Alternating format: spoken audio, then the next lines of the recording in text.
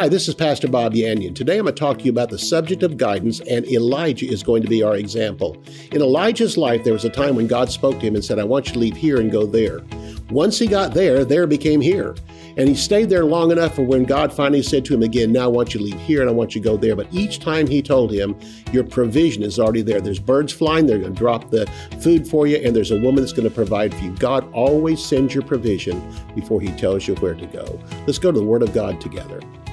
For more than 40 years, Bob Yandian has been an expositor of the Bible, making seemingly complicated doctrine easy to understand. Grab your Bible and something to take notes with and study the Word of God with Pastor Bob Yandian. Hello and welcome again to Student of the Word. This is Pastor Bob Yandian. It's a great day and it's a good day to go to the Word of God, and it's great to have you here with me in the neighborhood, I guess. So anyway, thank you for joining me today. We're going to be talking about the subject of guidance, and some of it's going to come from my book called Let God's Will Find You, but I also have a flash drive, and on that flash drive is going to be the series I'm teaching now on the subject of guidance. And so today, Elijah is going to be the main one we're going to be looking at and talk about how God guided him. In this book that I've got right here, I simply point out the name of the book is Let God's Will Find You. And so often we run around looking for the will of God. In fact, I have met 50, 60-year-old people that still don't know what the will of God is for their life.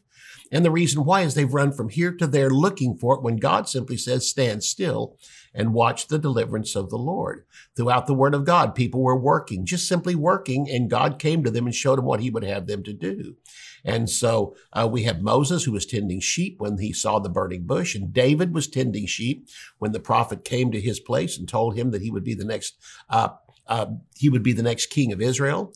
And we also have Gideon was on the threshing floor when the angel came to him. In the New Testament, they were fishing, collecting taxes, taking care of widows in the church, and God brought his will to them. The same thing happens today. God's looking for people that are doing something.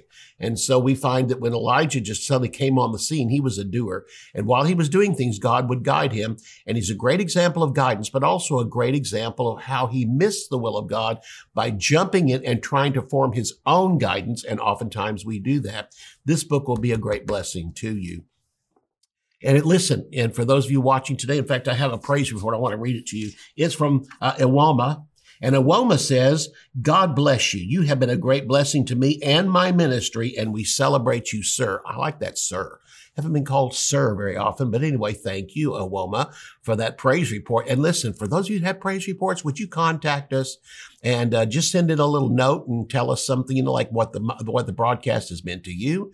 If you have criticism, well, go ahead and write it. I'm not sure it'll end up on the broadcast, but anyway, let me know. And so if you have some compliments or you have anything else to say about the broadcast, let me know, because there's certain ones we'll put on the broadcast and let people know how it's been a blessing to you. And I think there's many people out there this has been a blessing to you. You just haven't said anything.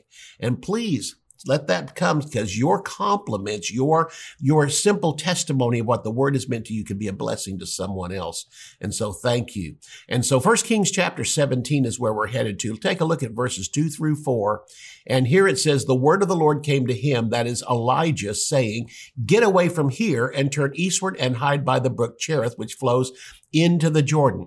It will be that you will drink from the brook, and I have commanded the ravens to feed you there.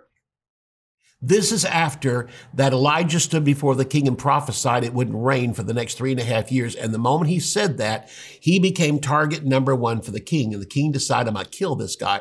Well, for protection, God just told him where he wanted him to go. At that moment, God said, get away from here and go there. 2 words I want you to understand. You are either here or you're headed toward there. Once you get there, there becomes here, and God will direct you again. God always directs you from here to there. And once you're there for a while, he'll guide you now from here to there somewhere else. I know that's a deep subject, so think about that for just a moment. But honestly, it brings it down to the simplicity of hearing from God. Are you in the place where God spoke to you last time and said to go here? Are you here now because God spoke to you one day and said, I want you to go there, and now you've been here? So again, by being here and staying in God's will is important, but maybe sometimes you get frustrated. You think, when's God ever going to call me into a greater ministry? You just be patient. You just be thankful toward God. Keep doing what he's told you to do, and the God that told you to move from the place you came to here now will tell you again where to go from here. So the point of it is, it comes back to it. that he was now being told from God, run over here. And where did God want him to go? He said, get away from here in verse 3 and turn eastward and hide by the brook Cherith, which flows into the Jordan. And it will be that you will drink from the brook, and I have, past tense, commanded the ravens to feed you there. So what the Lord is saying is, I'm calling you there, but I've already made provision. God always makes provision before he calls you. And right now you are here, but if he's called you there, the ravens are already there. In fact, they're circling, waiting, because they know you're coming. Now, here's the point. If you don't go, Elijah, those birds will circle for a while, and then they're going to leave. I've asked them to go there, and they're making provision for you. Here's the point. God always provides before he guides. And once God guides you, the provision is already there. God will never lead you to a place and then forget your provisions while you're there. So before he went to the brook, God told him to leave here and go there. God had commanded the ravens to go to Cherith, and they were already on the way, because why? God guides and provides beforehand, before you ever get there. So wherever God guides you and leads you, you can go there knowing that the birds have already been there and the birds have already provided for you, even though you may not see them at the moment. If Elijah stayed here, he would miss God's provision there. God didn't command the woman to provide for Elijah later, nor did he speak to Elijah until the brook had already dried up. Once the brook dried up, then God told him, I want you to move from here to there. And God's going to already have a woman to provide for him when he got to the next place he was going to. It simply comes back to this again. God didn't speak before the water dried up, nor did Elijah try to leave before he heard from God. The next drink he would have drank would be dust. He stayed there until it was dust. And when it was dust, he still stayed there. In other words, he wasn't going to move based on circumstances. Circumstances were not his guide. He stayed in places even when his life was in danger, because he only moved when God told him to move. We often mistake that, and we think circumstances are dictating to us. We need to get out of there. But don't move if you're waiting for the will of God until he speaks to you, because this is where the ravens are bringing everything, and this is where the brook is. But even when the brook is drying up, or one day the birds don't happen to drop by, that may be your indicator a change is coming, but don't you move until you hear from God. The verse, jump down with me to verse 8. The Lord is speaking here for him to go to Zarephath. And it says in 1 Kings 17:8, then the word of the Lord came to him saying, arise and go to Zarephath, which belongs to Sidon, and dwell there. We're going from here to there now. See, I have commanded a widow there to provide for you. Elijah's time at the brook was over. God's direction change was to move from here and go there. And again, God had already commanded the woman to provide for him. God continues to provide before he calls. He may call you to a place that looks like there's nothing there, but God will provide. Many ministers I know have been called and sent to a small church in a small town run by a dominating board. And they get there and find out, man, this is great pressure. What am I going to do? And they're tempted to leave based on circumstances. Did God call you to come here? Yes. Was it clear? Well, it seemed like it was clear, and I said yes, and I got to listen. If God called you here, and you know you had an inkling from God, just a simple guidance from him to get to this place, I can just simply tell you, you may not see them, but the birds are circling right now, because they got to that place before you got to that place, because God's provision was already there. And many pastors will tell me, I stayed long enough to find out, man, there was finances coming in from here, from there. Ministries opened up beside the church, and God used that place and that church as a great blessing for me to advance. And then one day he called me from there and sent me somewhere else. After this, Elijah called down fire from heaven, and he came here to this place where the woman was. And when he got there, and again, the widow that provided for him, when he got there, she was already in need. In fact, what he found out was this. He got there and he probably thought, well, this widow, maybe her husband was rich and he died. And this is just my imagination. This is how I would think. Wow, I've moved from this place where I'm eating from birds, and there's not a whole lot there, and I'm drinking out of a brook. Now I'm coming to a place where this woman's a widow. Maybe her husband was quite wealthy and she's got plenty of food. Maybe there's a bedroom for me and a place where I can lay down on a nice bed. He started thinking about all these things, but you know what happened when he got there? When he was sent from here and he went there, once he got there, he found out that she was eating her last piece of cake. It was little tiny like this, and she and her son were going to eat it, and they planned on dying after that. But The same way that God provided for Elijah when his brook was drying up, he provided for the woman when this was her last morsel to eat. And both of them were facing the same calamity. If this thing fell through, there was nothing for them to eat. And it would look like they had missed God completely. But I can tell you this, if you know you've heard from God, you step out despite the circumstances. So anyway, you know the story is that what he told her was, well, then you tear me off a tiny piece of it first. First, I'm supposed to give you first? Yes, give me the first fruits of that little tiny cake. So she tore a little piece off and gave it to him. She and her son split the rest of it. And all of a sudden, God took care of her from that time on. I mean, her meal barrel didn't fail. The oil didn't fail. God provided for her all the time until the time of the drought was over that Elijah had called down on the nation as he stood before the king. So how about Elijah's public ministry? Well, after this, Elijah called down fire from heaven and saw 480 prophets of Baal killed. And then he outran Ahab's chariot ahead of an incoming supernatural rainstorm. In other words, this was 3.5 years after he had stood before him before. And in those 3.5 years, he's been up to the mountain, and there he was fed by the birds. He'd been with the widow, and God provided supernaturally for her. And so he did have more food and provisions the second time. But again, he still knows one thing. I am in the middle of God's will. God hasn't told me to go from here to there until God spoke to him and said, now it's time to go back. It's been 3.5 years. And you go back and this storm is going to come and this drought's going to be over. And so Elijah went back, again stood in front of the prophets of Baal and challenged them to call down fire from heaven. They tried and nothing happened. He spoke one time and fire descended from heaven, came down and licked up the water that was on the altar and burned up the offering that was there.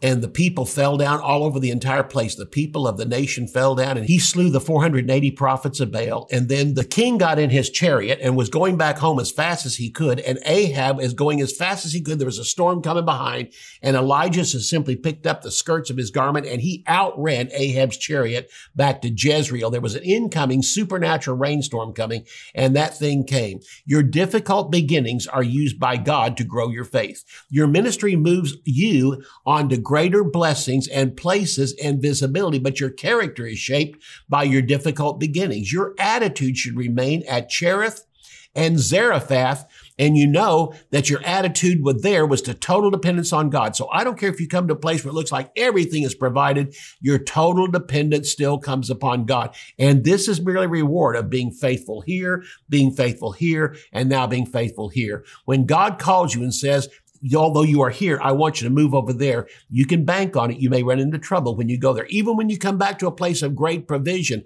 as he had now come back to, he had resistance from the prophets of Baal, resistance from the king, as he stood in front of the people, and God vindicated him there.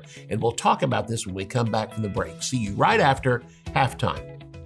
Christians often ask, how can I know the voice of the Lord? Or how do I get His guidance? Pastor Bob Yandian's series, Guidance, will help set you on the right path to hearing from God and knowing what comes from Him and what doesn't. We often make the mistake of wanting God to lead us by wonders and outward signs, when the vast majority of His guidance actually comes through the Word of God and the still small voice of the Holy Spirit. We must come to understand that we do not have the ability to guide ourselves, just as we do not have the ability to save ourselves or heal ourselves. Guidance explores the sevenfold ministry of the Holy Spirit and examines in detail the two ways God leads His children. To order the Guidance series, visit our website at bobyandian.com. If you don't know God's will for your life, you can find yourself in a wilderness of confusion. Where am I supposed to go? What am I supposed to do? Which church should I be in? And how do I even know when I've found His will? Or, when it seems that you have actually found God's will, the question arises, is this really God's will or just my own personal desire?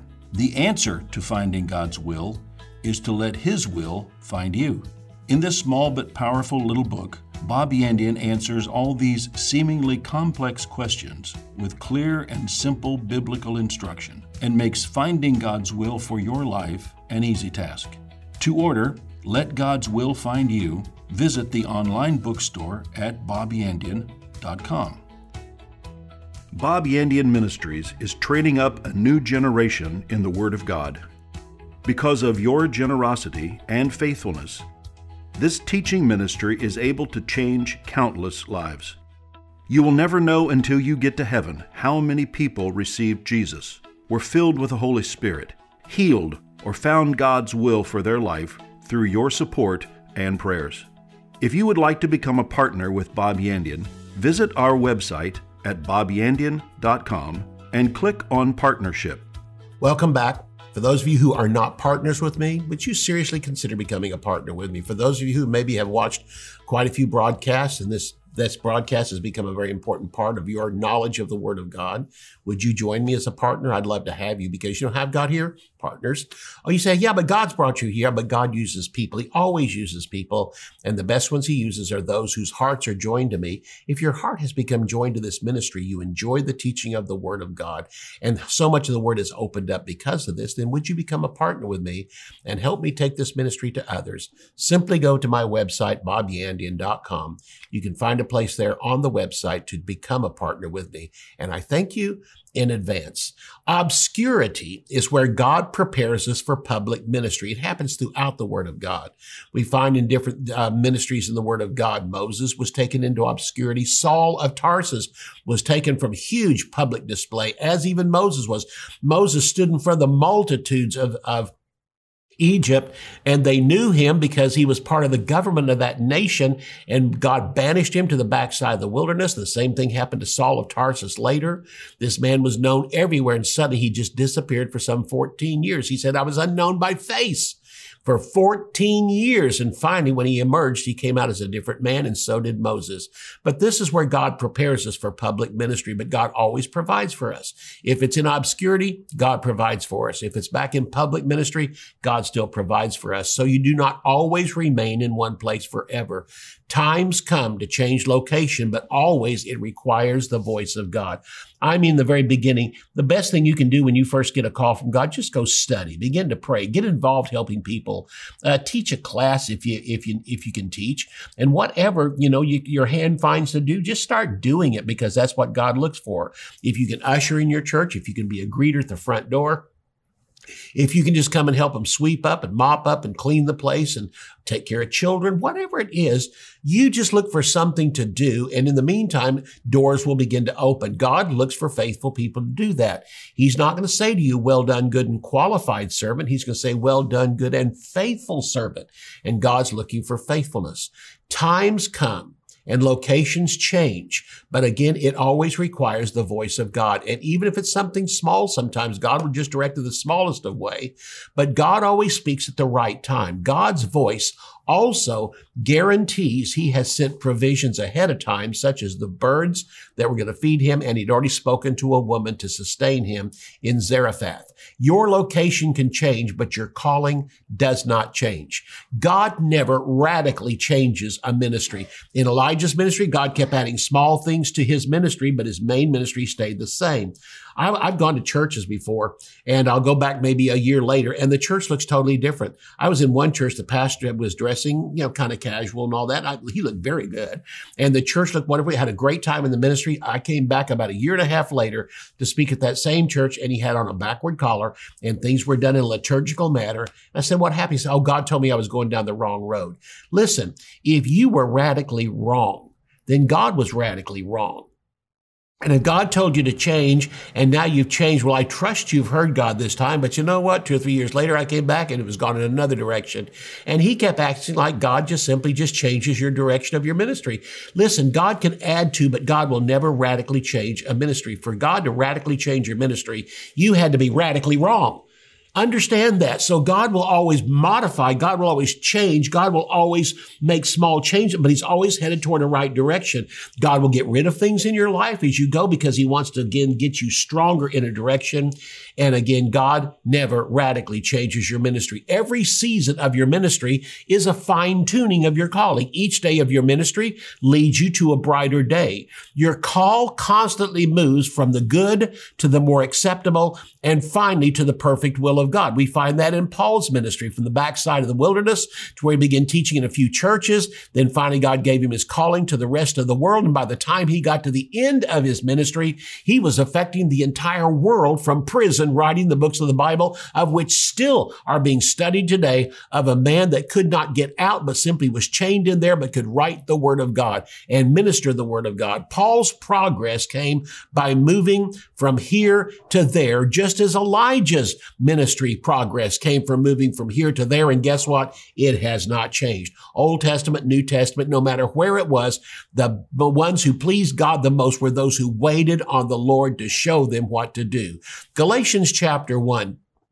Verse 15 through 17, Paul is here mentioning, when it pleased God, who separated me from my mother's womb and called me through his grace, and here's what his grace was, to reveal his son in me that I might preach him among the Gentiles. At the time of the revelation, he was not preaching to the Gentiles yet. He said that I might preach him to the Gentiles. God gave him the grace of a call on his life and then revealed Jesus Christ to him through the Holy Spirit and especially through his study of the Word of God. And then one day the doors start opening up for him to preach. But notice this again, the whole purpose of being called by grace and the revelation of Jesus Christ was that he might preach him among the Gentiles. He said, immediately I did not confer with flesh and blood, nor did I go to Jerusalem to those who were apostles before me. I didn't kick down my own door. I didn't try to open up my own window. I didn't try to make my own call come to pass. And that's often what we do. He says, I simply, at the end of that verse 17, went to Arabia and then later returned again to Damascus. You know where Arabia is? It's the same place where Moses went on the backside of the wilderness, and there he was tending sheep. Paul went to the backside of the wilderness, and there he was tending over the word of God, and God provided for him for some 14 years, and just like he had provided for Moses for 40 years on the backside of the wilderness. Moses moved from here to there because of preparation, and so did Saul. Saul was taken from here to there and remained there for some time until God finally opened up a door and told him that he can now begin to go into the ministry. When called, Paul was sent away, hidden in the backside of the wilderness, began preaching later and was still unknown to the church leadership in Judea for 40 years.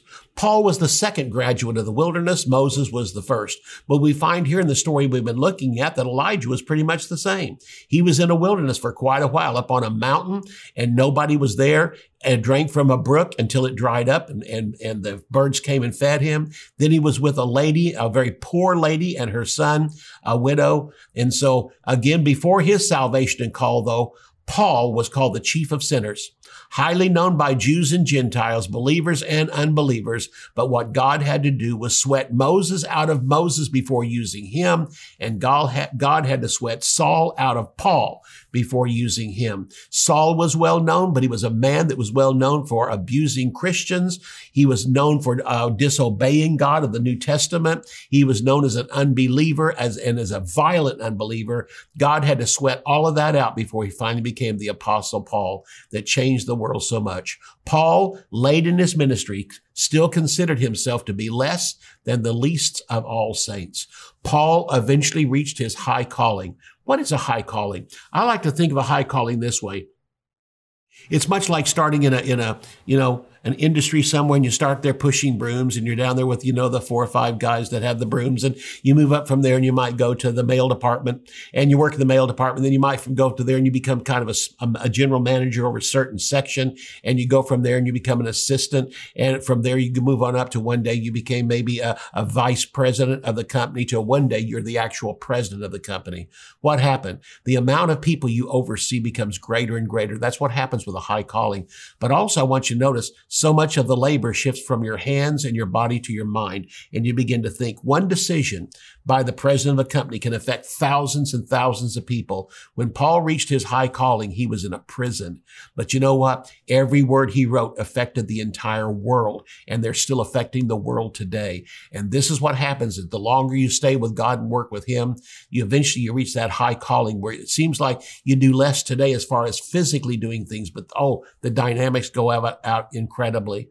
I mean, I think today of this broadcast, I'm here doing this broadcast, and this is going around the entire world. We get letters from around the world. We get input from around the world. We get offerings from around the world. We get people requesting material from around the world, and we get praise reports of how the Word of God has so drastically changed your life. And I'm here to tell you, if I outlive the coming of the Lord Jesus Christ and I'm gone to heaven and Jesus hasn't come back yet, I can tell you this will still keep going on and still keep going on, because what you do for God remains forever. And so I'm not saying it's just about me. It's about you too. You that are watching this broadcast, God has a high calling for you. But you know what happens between now and the time you get to that high calling? Listen to the Lord and know when it's time to go from here to there. Understand God's calling on your life. And again, what he would have for you to do. Well, what we have after this in the story of Elijah is he ran.